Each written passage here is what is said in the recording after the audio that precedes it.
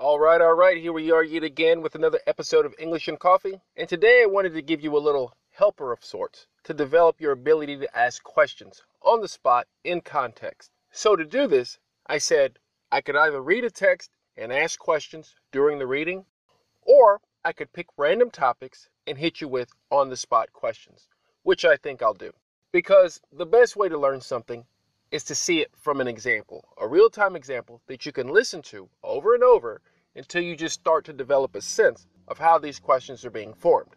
So there'll be very little explanation as to how I'm coming up with these questions, but you will begin to see a theme.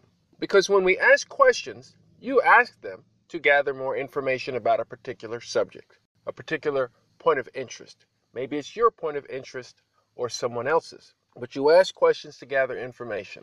So I'm going to say a topic, for example, dogs, and I'm going to ask questions about dogs. But I'm not going to start every question the same with what, why, when, where, who, and how. I'm going to come in the middle. I'm going to come in the side as questions you will meet in real time when speaking with a native. So let's take the customary sip. Already at the bottom of this, we've done several recordings, and I feel that this is the best one. Enjoy.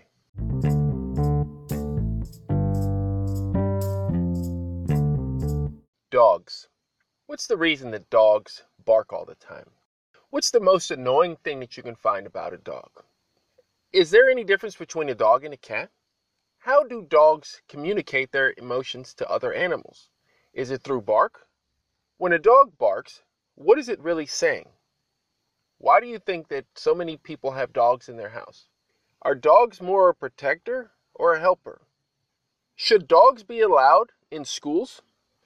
Why do you think some people have dogs to assist them in the world and other people don't? Is it possible to live without a dog? Do dogs differ that much from wolves? Employment. Where do you work? What kind of job do you have? In your work, what's the most satisfying experience that you can find in your day? Is this the job for you? Would you recommend your job for someone who has less education? Would you recommend your job for somebody who's just starting out? Is this an appropriate job for someone to have if they're in school? Are you troubled with balancing work and life responsibilities? Government. Why do presidents come to power?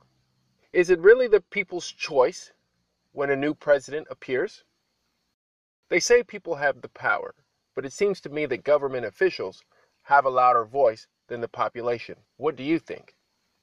Should governments work together across the world? When you talk about world leaders, what are you really saying? Should the individual be allowed to speak at a presidential election? Religion. How many faiths are there in the world? What's the biggest difference between Buddhism and Hinduism? Is there a grand theme that connects all of these different religions together? What's the craziest religion you've ever heard of? Is it wrong to say that the Wiccan faith is better than the pagan faith? Is Christianity the largest religion in the world? Is the Lutheran Church against the agnostic faith, or is it the same thing? Traffic. Look at all these cars on the road. Where do you think they're all going? What's the reason that India has more traffic than America? What causes traffic? When you're going to work, what's the worst thing you hate to encounter besides traffic? What constitutes the word traffic? Why does traffic appear? What's the best way to avoid traffic? What's the difference between traffic and a traffic jam? Does traffic really cause that many problems in the world? Is there a country in the world that doesn't experience as much traffic as another? How many problems does traffic cause for the economy? Does traffic promote sales of automobiles? Is there a vehicle that would alleviate the pressures of traffic on the road? Woman. What are women? What separates a woman from a man? Is a woman here to create life or to take it? Without women, would the world exist? Is it okay for two women to love each other? Gas. What is gas? Why are gas prices so high? Are the gas prices here higher than those in other countries? How is gas made? Is gas some sort of chemical combination or what? Cigarettes. Why do people smoke? Is smoking as bad as they say it is? What's the reason you started smoking? Is there a direct connection between death and cigarettes? Underground. What does it mean to truly be underground? You speak of underground. What do you mean? Living underground would mean what in this day and time? If you were to use the expression, I'm going underground, what does that mean? Vehicle. What means of transportation do you use on a daily basis? What vehicle would you like to purchase in the next 5 years? Comparing your last vehicle to your current, which one was more expensive? Is there a difference between your old automobile and your current vehicle? Books. How can you read so many books? Where did you find all these books? Where do you keep these books? What's the reason that you read so many books? How have you not turned into a bookworm with all the books you read? Did you find out about this book through someone? Did this book impact you that much? Did you change your job because of this book? Are you changing your job because of this book? Animals. How many different animals are in your region of the world? Is there an animal that you fear? Should you fear wolves? Are dogs weaker than wolves?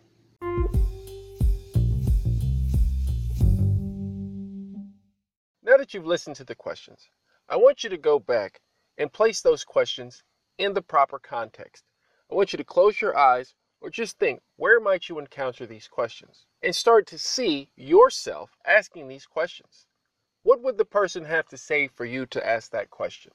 Because if you're asking a question, it's based off of something they said. If someone told you, oh, I had to look through so many different dogs to decide which one I want, you could say, well, how many different breeds of dog do you think there are in the world? That would be an appropriate question to ask in that context. So I left some work for you to do to fully get the benefit, because to just sit here and listen to me babble on, yeah, you could do that. You can sit here, you can read the transcripts, you can listen to me babble on, but to truly interact with this audio, to truly interact with English and Coffee, you got to do a little work. You got to take this power, put it in your hands, and make it work for you.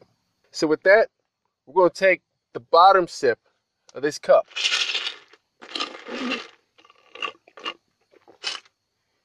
We're going to wish you all the best, and I'm going to say, I will see you in the next one.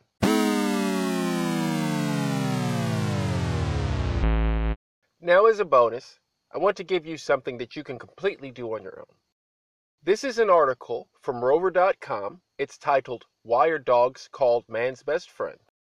I'm going to read a piece of this article, and I want you, using what you just heard, what you just experienced with the audio that I recorded, to formulate questions based on this text. Let's begin. Through the ages, people have claimed dogs as one of their closest and best companions. Of all the domesticated animals, dogs serve the widest array of roles: protector, helper, lifesaver, and companion.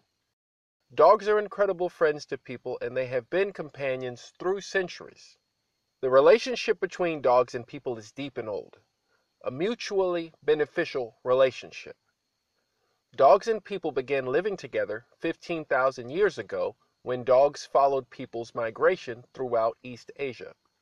The connection was natural because both people and dogs are social beings. Neither can thrive when alone, and both benefit mentally and often physically from strong social bonds. Though domestic dogs share 99% of their DNA with wolves, dogs exude warmth to other dogs and humans that contrasts greatly with a wolf's skeptical and defensive reaction to others. Dogs are social pack animals who thrive off of attention and affection, making them a prime candidate for a person's best friend. Since dogs have been domesticated to a point where they need us to survive, and we tend to find that we need them almost as much, people and dogs developed a symbiotic relationship. Most dog owners will tell you that their dog is a family member, and having a faithful dog at home gives us a listening ear, a warm paw to hold, and even strong legs to run beside. Where did the phrase man's best friend come from? In fact, the phrase man's best friend originated in the American Supreme Court in 1870 when a talented lawyer named George Graham Vest defended a man who deeply loved his coon hound named Old Drum.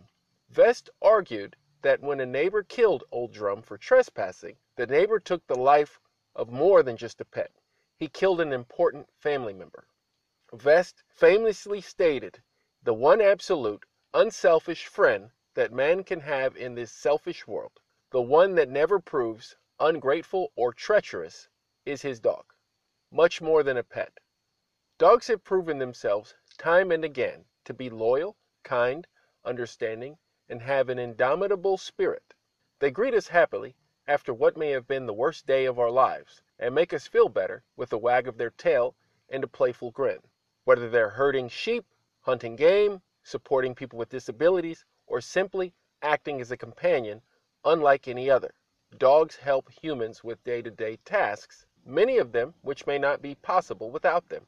Dating back to the 16th century, dogs have served as service helpers for the blind, and by the 1970s, dog trainers developed techniques for dogs to assist people with disabilities. Now, after listening to that text, what would be the best response, an appropriate question or questions to ask to show the reader or speaker that you were fully paying attention? That's my challenge for you. If you care to share your questions, you can send them to www.englishandcoffee.org or to my email, englishandcoffeepodcast@gmail.com. I appreciate you all, and I will see you in the next one.